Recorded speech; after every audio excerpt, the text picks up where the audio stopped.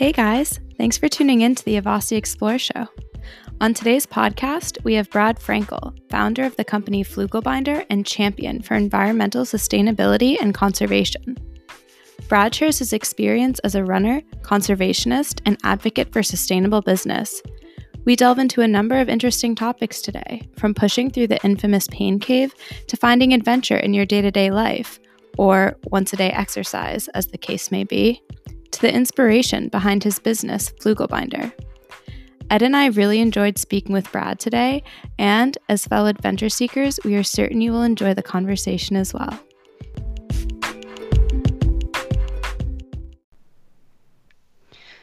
Hey, Brad. Welcome to the Avasti Explore podcast. We're so glad to have you here today. Thank you. Good to be here. Just got back from my run just in time, so quite fitting.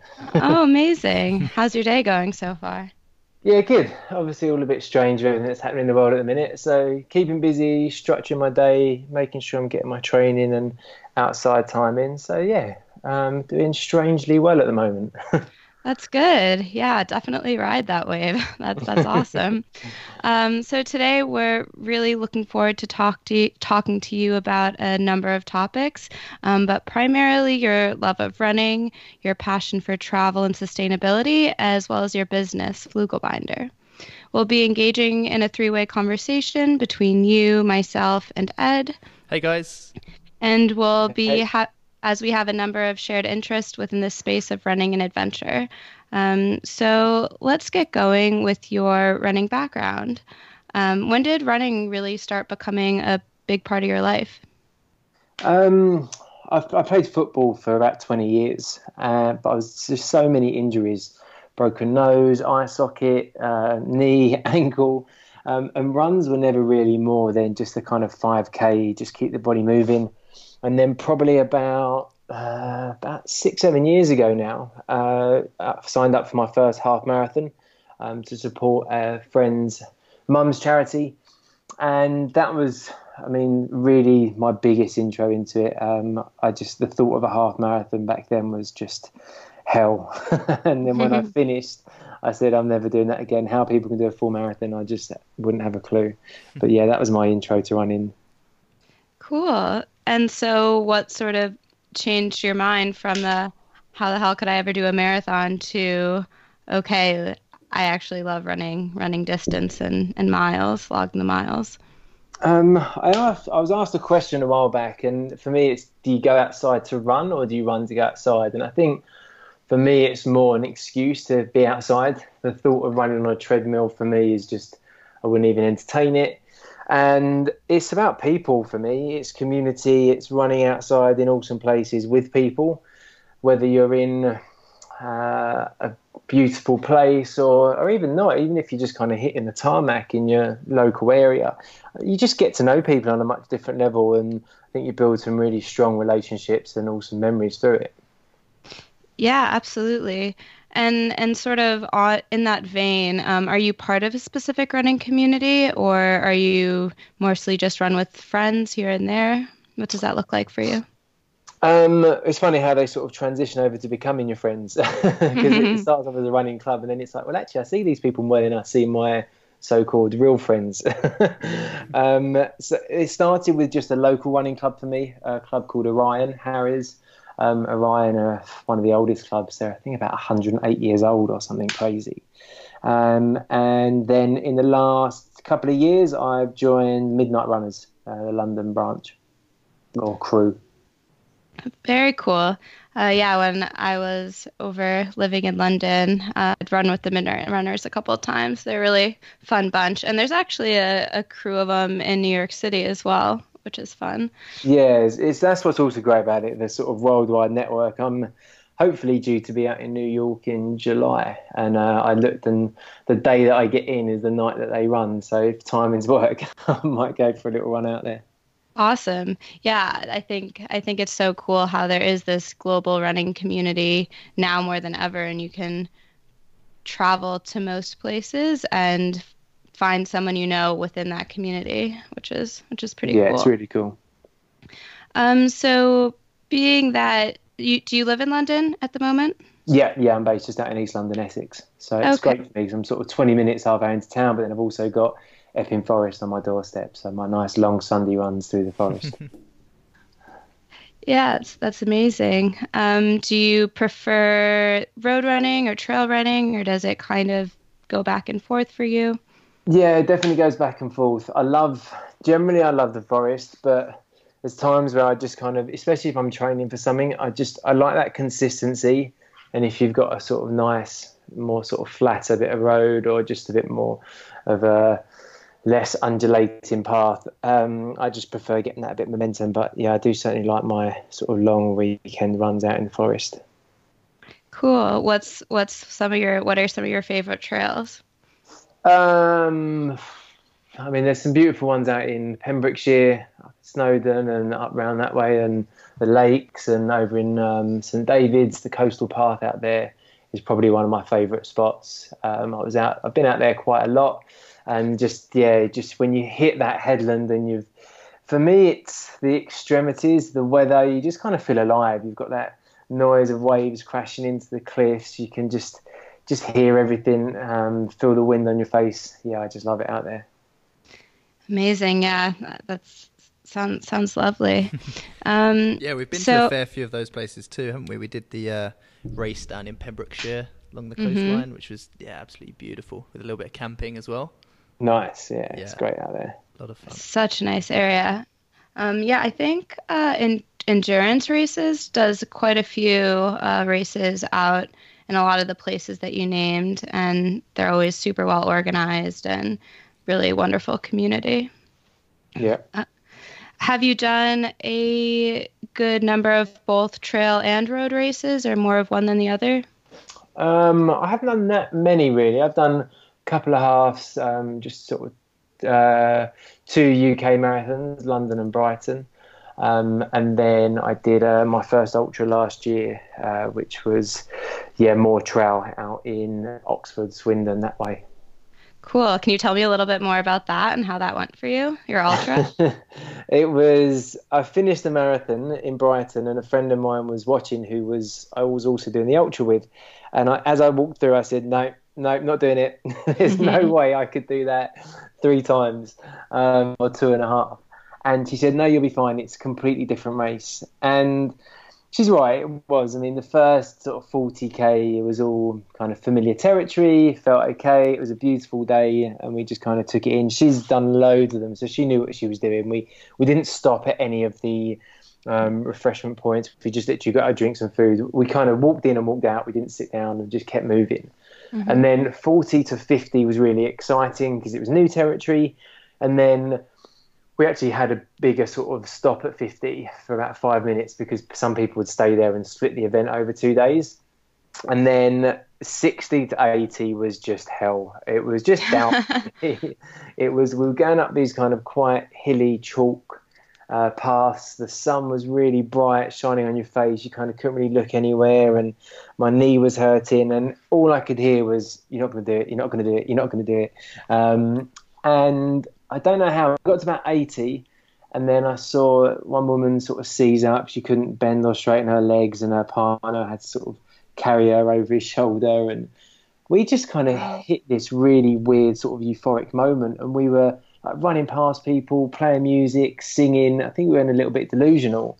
And it was brilliant. It was like 80 to 90. It was just probably the best part of the race.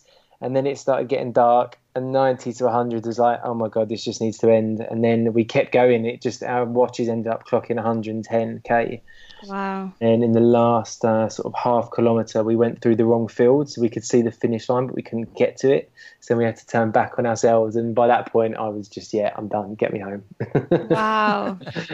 What a What journey. what an Yeah, it was a massive experience. journey. Yeah, it was an amazing experience, and I was documenting quite a lot of it. And there's so many analogies for, I think, running and life. And you go through those moments, and you think you can't do it, but you get through it, and the strength you build as a result of it, and you realise how much is in your head, and what you tell yourself you can or can't do will happen.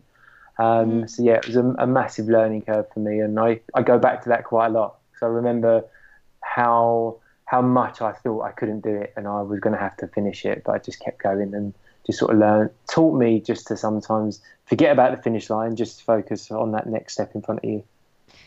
Absolutely. And I think as someone who's done a couple of ultra marathons myself, I think it's quite amazing that you managed to make the 80 to 90K some of the best part of the race, because often after you move past that territory of or that unknown territory where you get further than you've ever gone before, often from there it's like pain cave, pain cave, pain cave, and you don't really get out of that. But it's really cool that you managed to do that.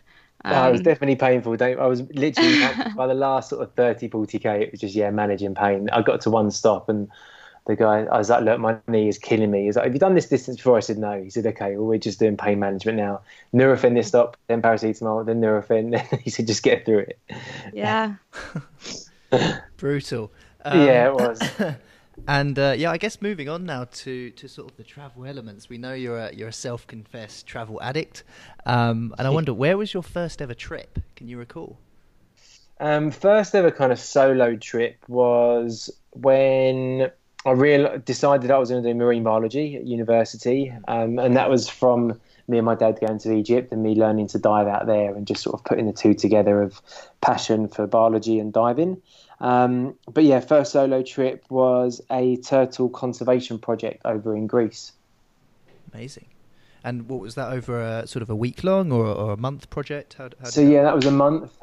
So we got there to the field site and there was literally a field probably about the size of half a football pitch. And then there was a tap coming out the centre of the pitch, and that was it. We had to build the kitchen, build the toilets, and I was there with like the sort of basic £10 tent you'd get from like your local convenience store, which got very hot very early in the morning. And was that with a group of people or your family? It was just a random group of people. I knew one person that was going out there, so I miserably failed my A-levels, so I had to do a foundation year to get into the university that I wanted to. And met some people through that course who were all kind of quite passionate towards conservation, hence studying marine biology. And this guy was doing it, so I was like, yeah, you know what, sod it, I'll go and give it a go, and spent a month out in Zakynthos. That's absolutely awesome. And do you think that actually inspired your sort of travel bug and to continue travelling?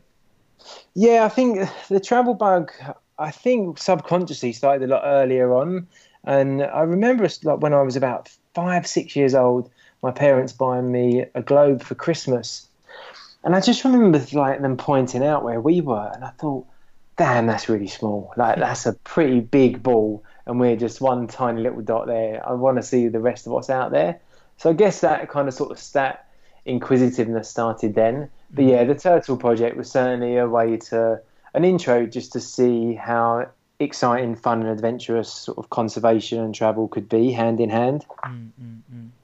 So I guess what's sort of an ideal travel trip for you? If you were going to head away, what would you like to sort of have happen?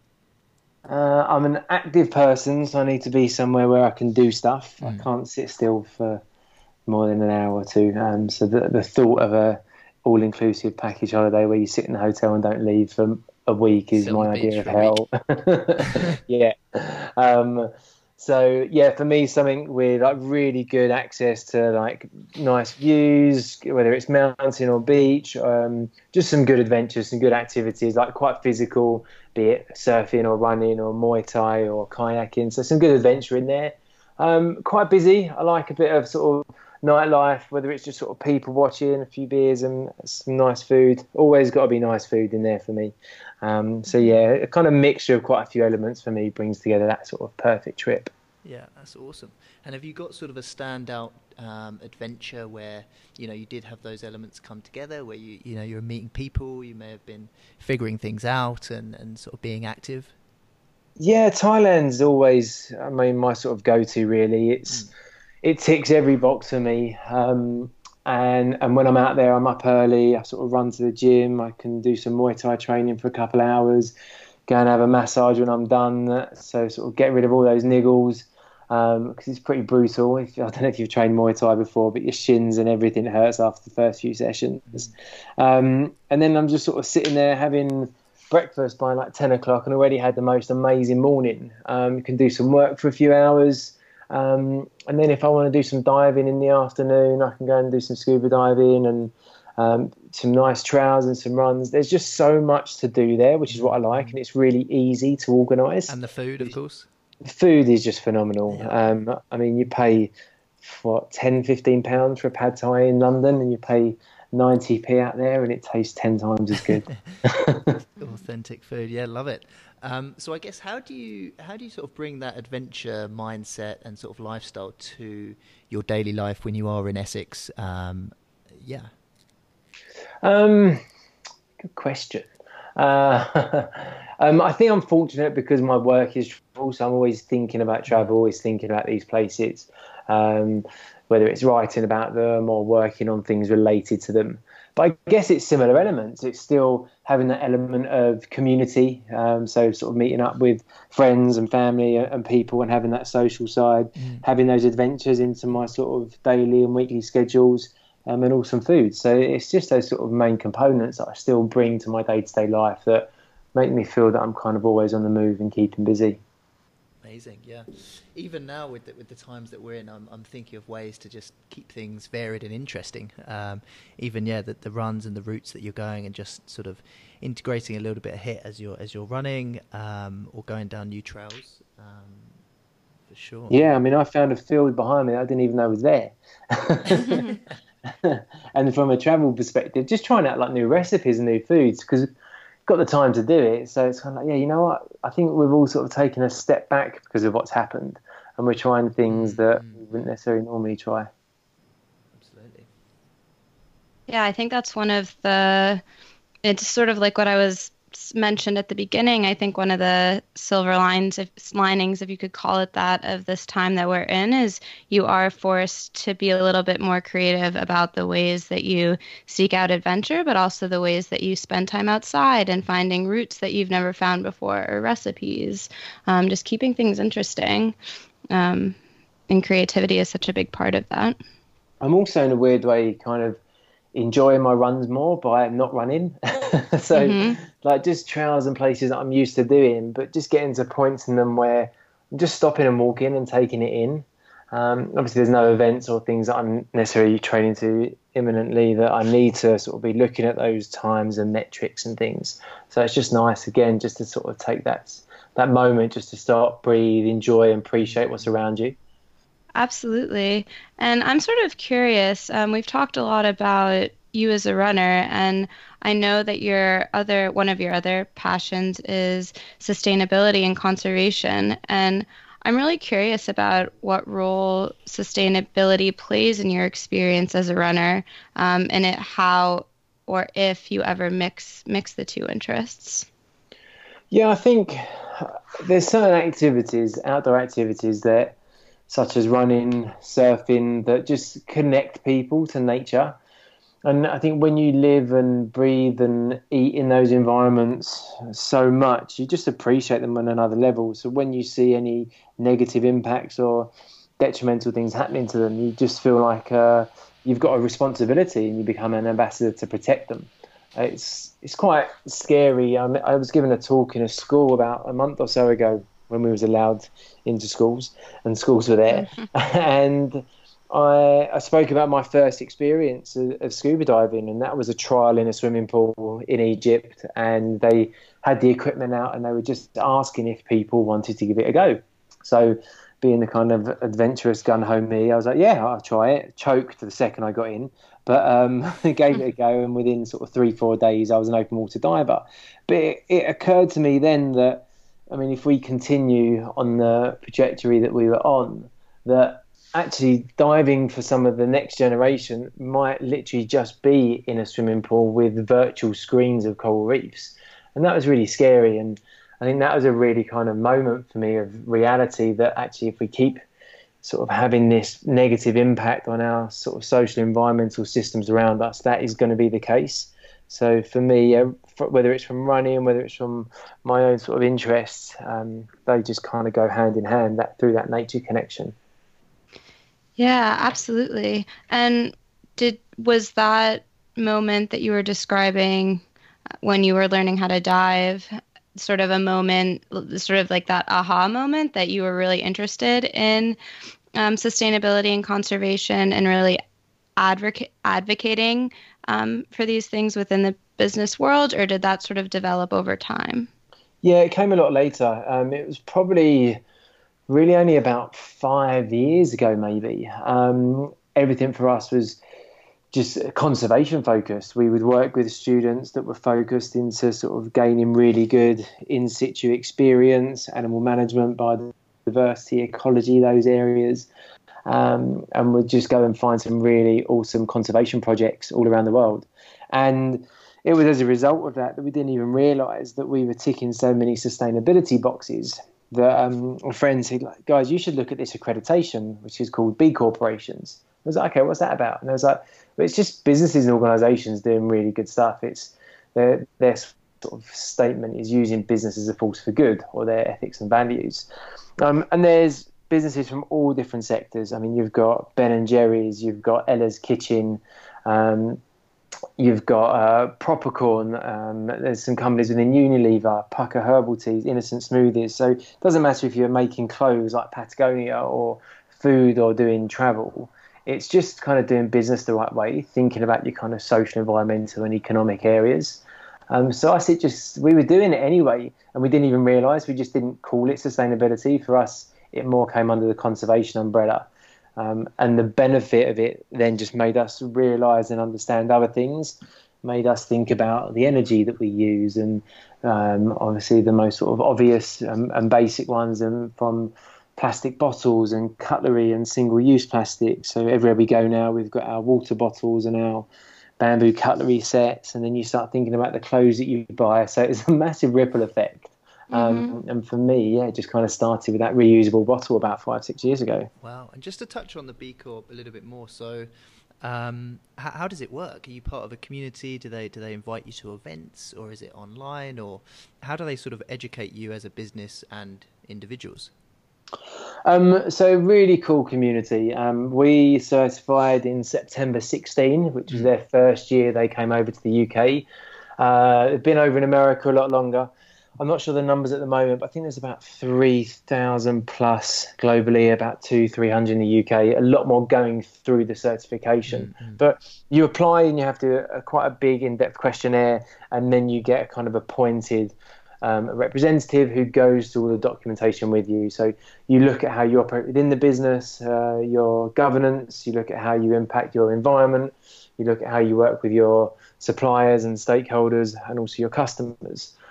So all areas of the business and every decision that you make becomes through a kind of B Corp lens. And for me, it's so different to the way that, let's say, CSR, corporate social responsibility, used to be, or an HR business. I mean, you could have a bank with thousands and thousands of people, and there could be 10 people in an HR CSR team that are really passionate about local projects, and the bank's turning over hundreds of millions, and they put tens of thousands into a local community, which is great. But those 10 people might be the only people that really care about it. And when you go to a B Corp company and you hear about them within the community and some of the things they're doing, which is incredible, and a lot of them relate to the United Nations Sustainable Development Goals. So you look at sustainable solutions and gender equality and inequalities and life on land, life below water. And you just know straight away from the second you walk into them or talk to anyone within the business that B Corp ethos runs through the entire company. Every employee knows about it. It's how they make almost every business decision. So it's an incredible network and community to be part of.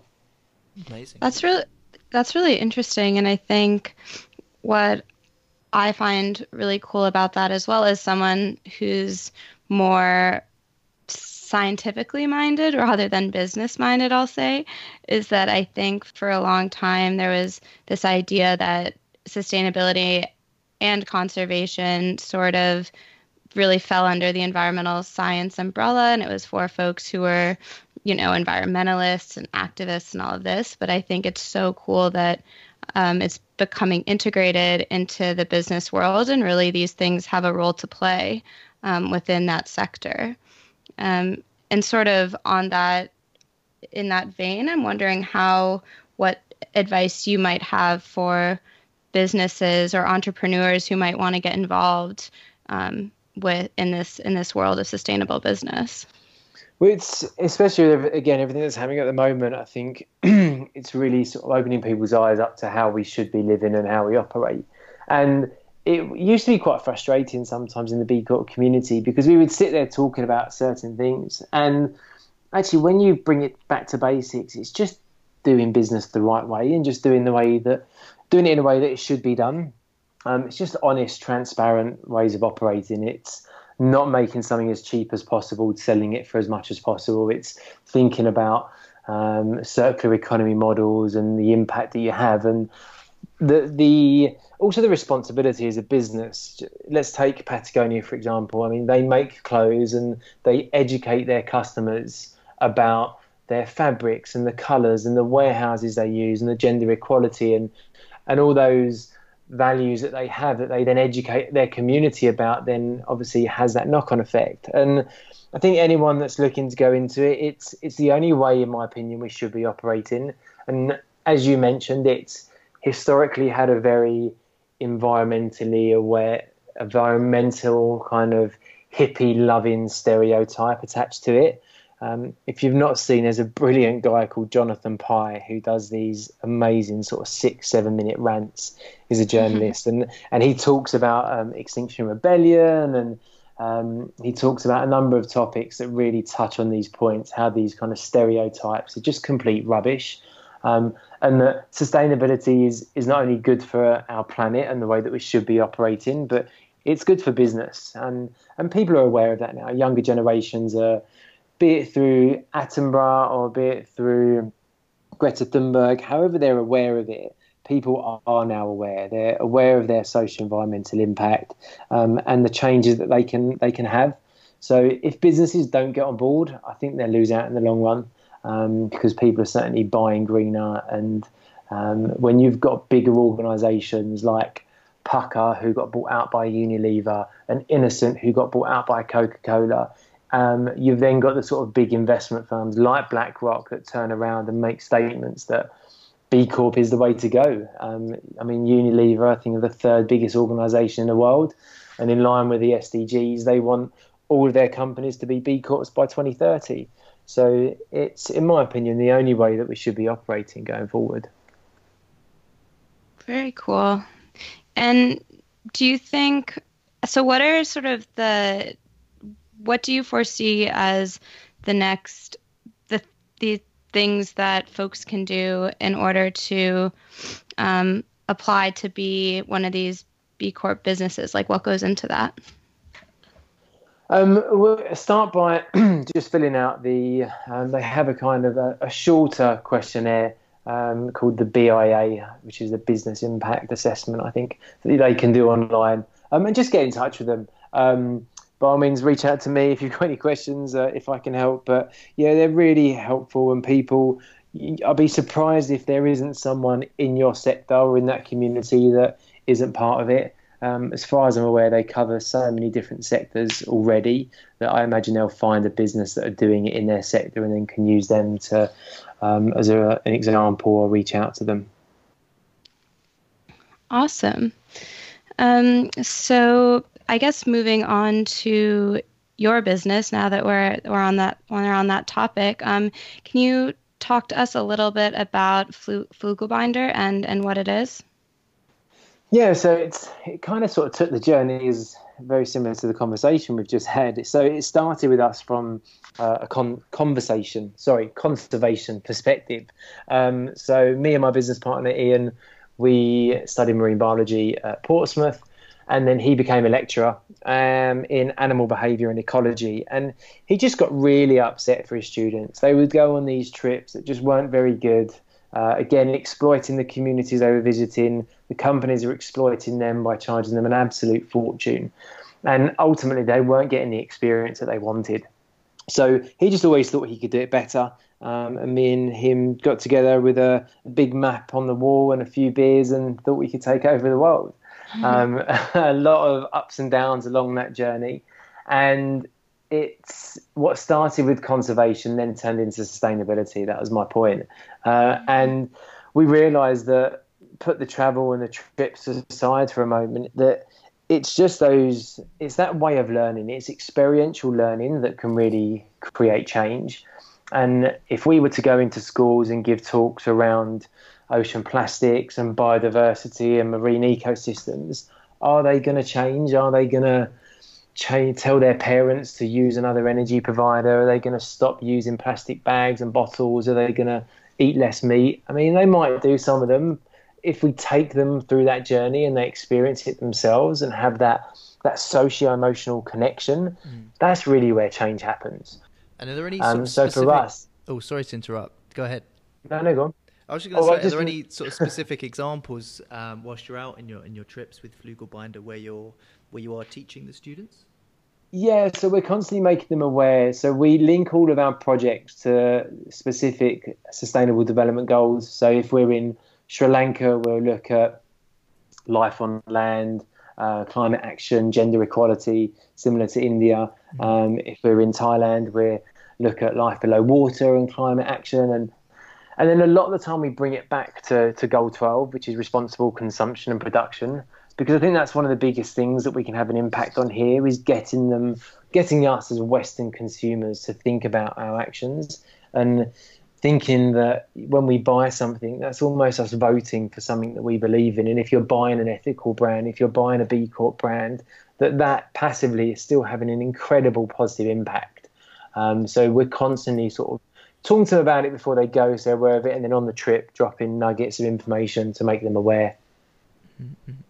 It's brilliant.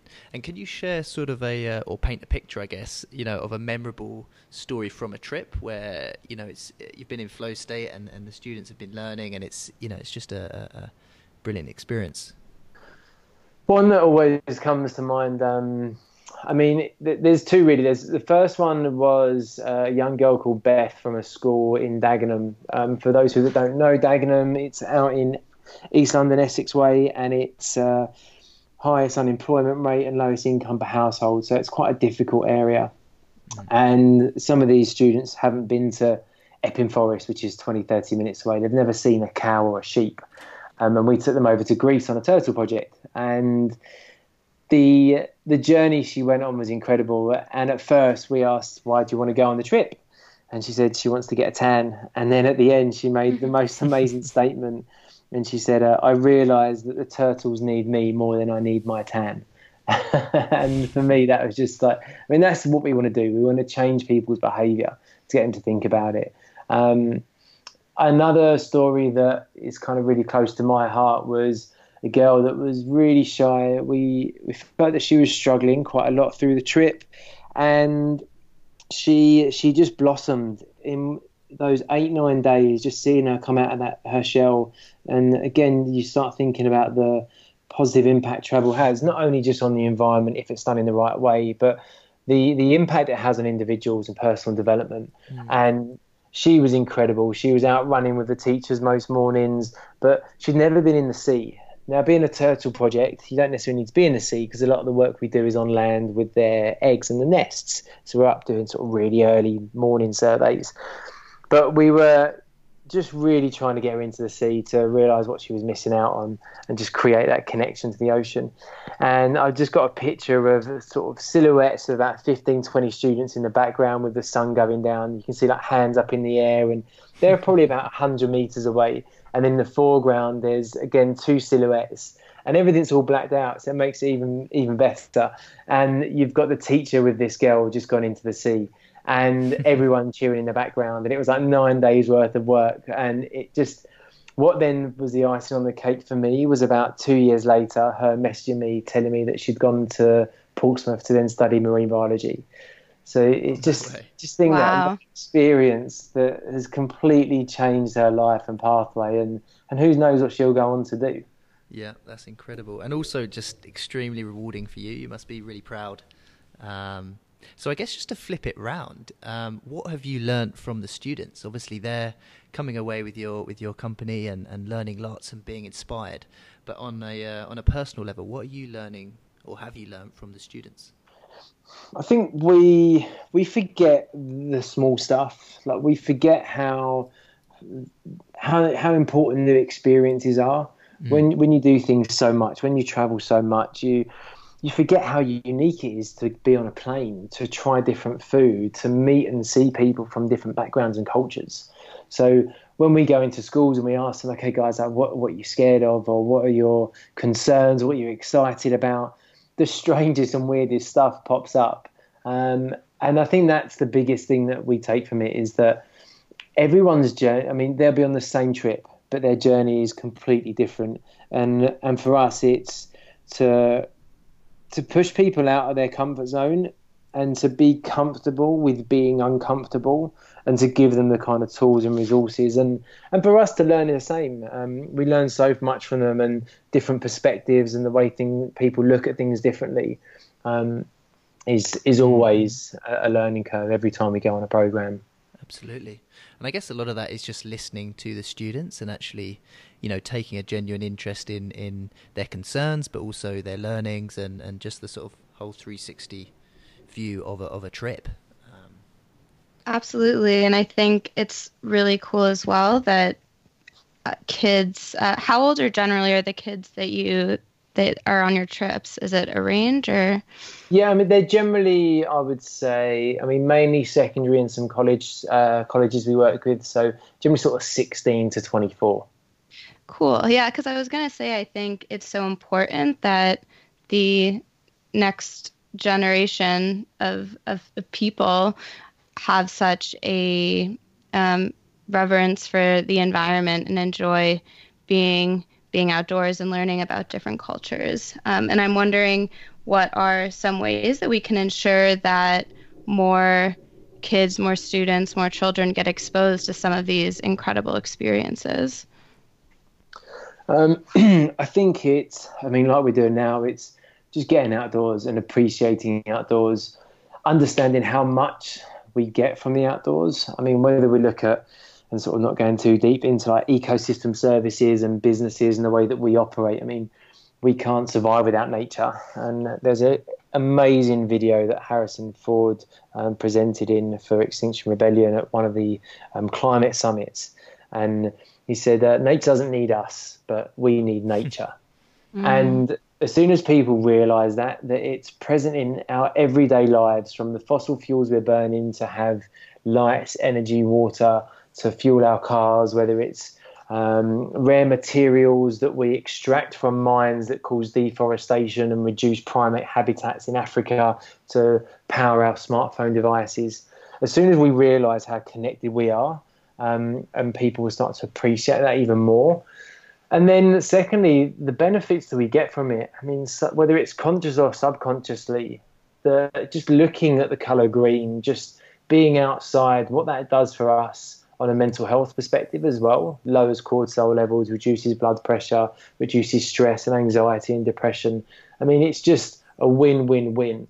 So if you're kind of spending that time out in nature and not destroying it or having a negative impact, it's only going to bring good things to everyone.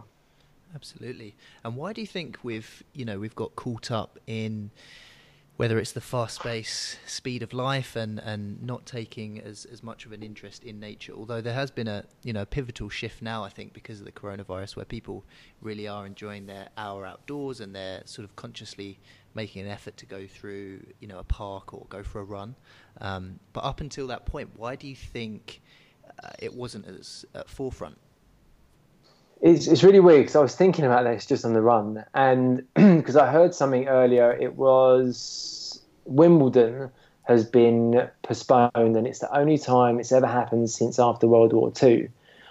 And I've always thought, not always, the last few years, I've thought, I wonder what it would have been like to have been around then, just because that community and sense of togetherness must have been incredible. I mean, you've just won the war, everyone's sort of coming home. Yeah, there's a lot of negativity and deaths, and obviously I can't imagine some of the stories that would have come out of it. But some of the good things you hear in that togetherness almost is reflective of what's kind of happening now, and people coming together and supporting each other in communities. And I think it's so important in terms of where we're at the moment.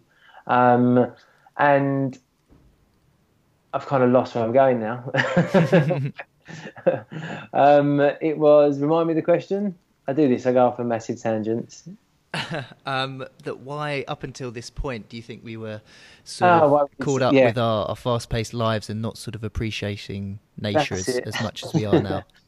So I think over that sort of those last 60, 70 years, I'm not good at maths, but it's about that.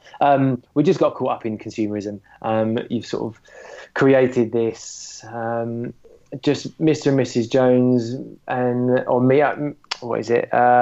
What's the term they use? I can't think now. Keep up with the Joneses. Up with the Joneses. Yep. Yeah, and everyone's looking for the bigger car and the bigger house and the nicer clothes, and people are now realising that actually that's not the key to happiness or success. But we just got so caught up in it. Social media and Instagram. I mean, the biggest followers or the biggest sort of profiles are just, excuse my French, just morons. And you've got young people that are kind of following these people, being influenced by them. I mean, they're called influencers. How scary is that?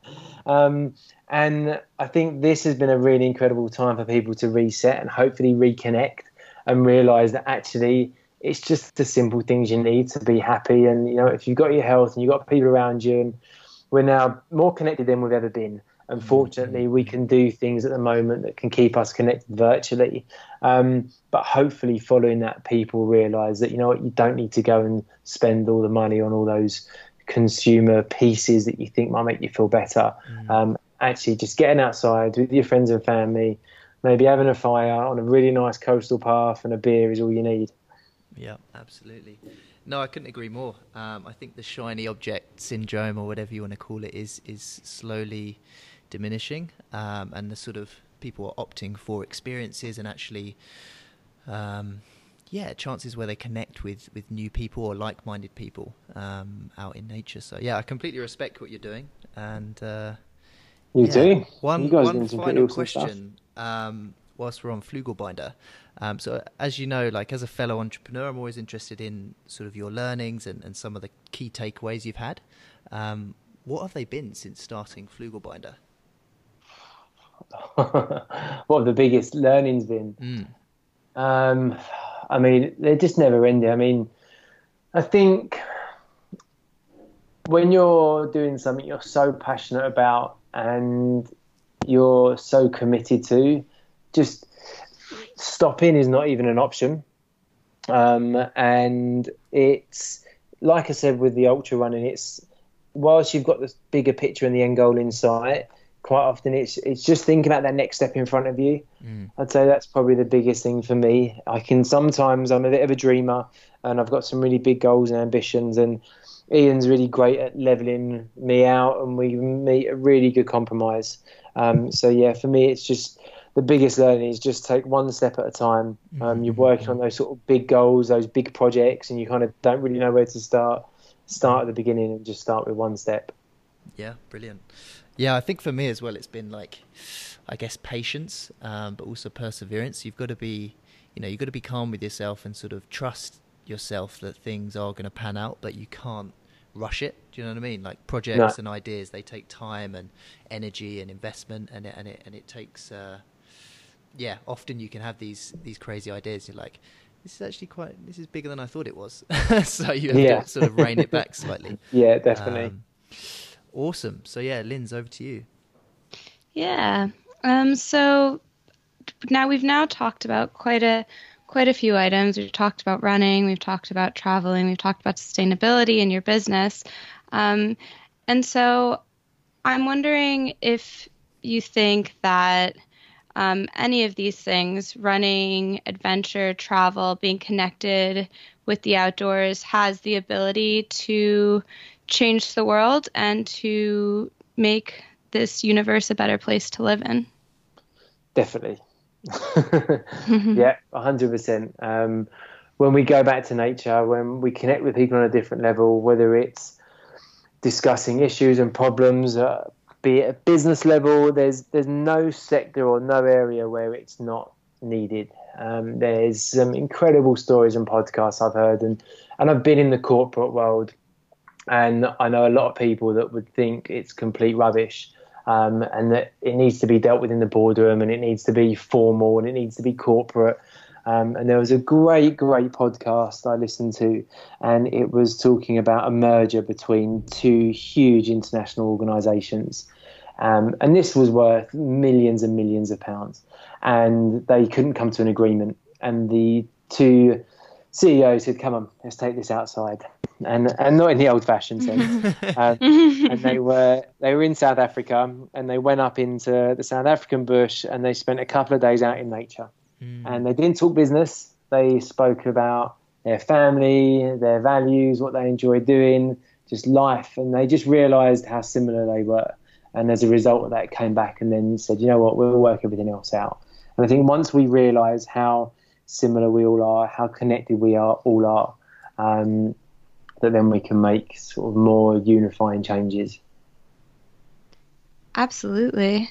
I think that's a wonderful story. I got goosebumps. And so to close things off, we have a question that we like to ask a number of our guests, and that is, what is one piece of advice that you would give to your 20-year-old self if you were to talk to him now? What would I give to my 20-year-old self? Slow down and be patient. It will come. If you're that passionate about it and you want it that much, it will happen, and just let it take its own course. Amazing. Very good. Beautiful. Tough question. Just a little self-reflection. Yeah. Awesome. Well, thanks so much for coming on and engaging us with all your stories and conversations. I think, yeah, it's always interesting to speak with people who are in it and living in this space. I think that the mix of running, sustainability and entrepreneurship is a really positive mix, and we look forward to following your journey. I know you've got a few exciting things on and a few trips that you're planning, so yeah, we look forward to supporting you guys. Cool, thank you very much, and hopefully see you on the trail soon. Awesome. Sounds good.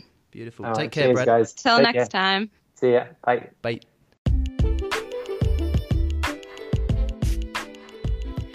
Thank you to Brad today for joining us as a guest. You can check him out on Instagram at Brad Frankel and read more about Flooglebinder at www.flooglebinder.co.uk. If you've enjoyed the episode, please subscribe, comment, and share the podcast amongst your friends and social network. Thanks again for tuning in, and we look forward to sharing the next episode with you.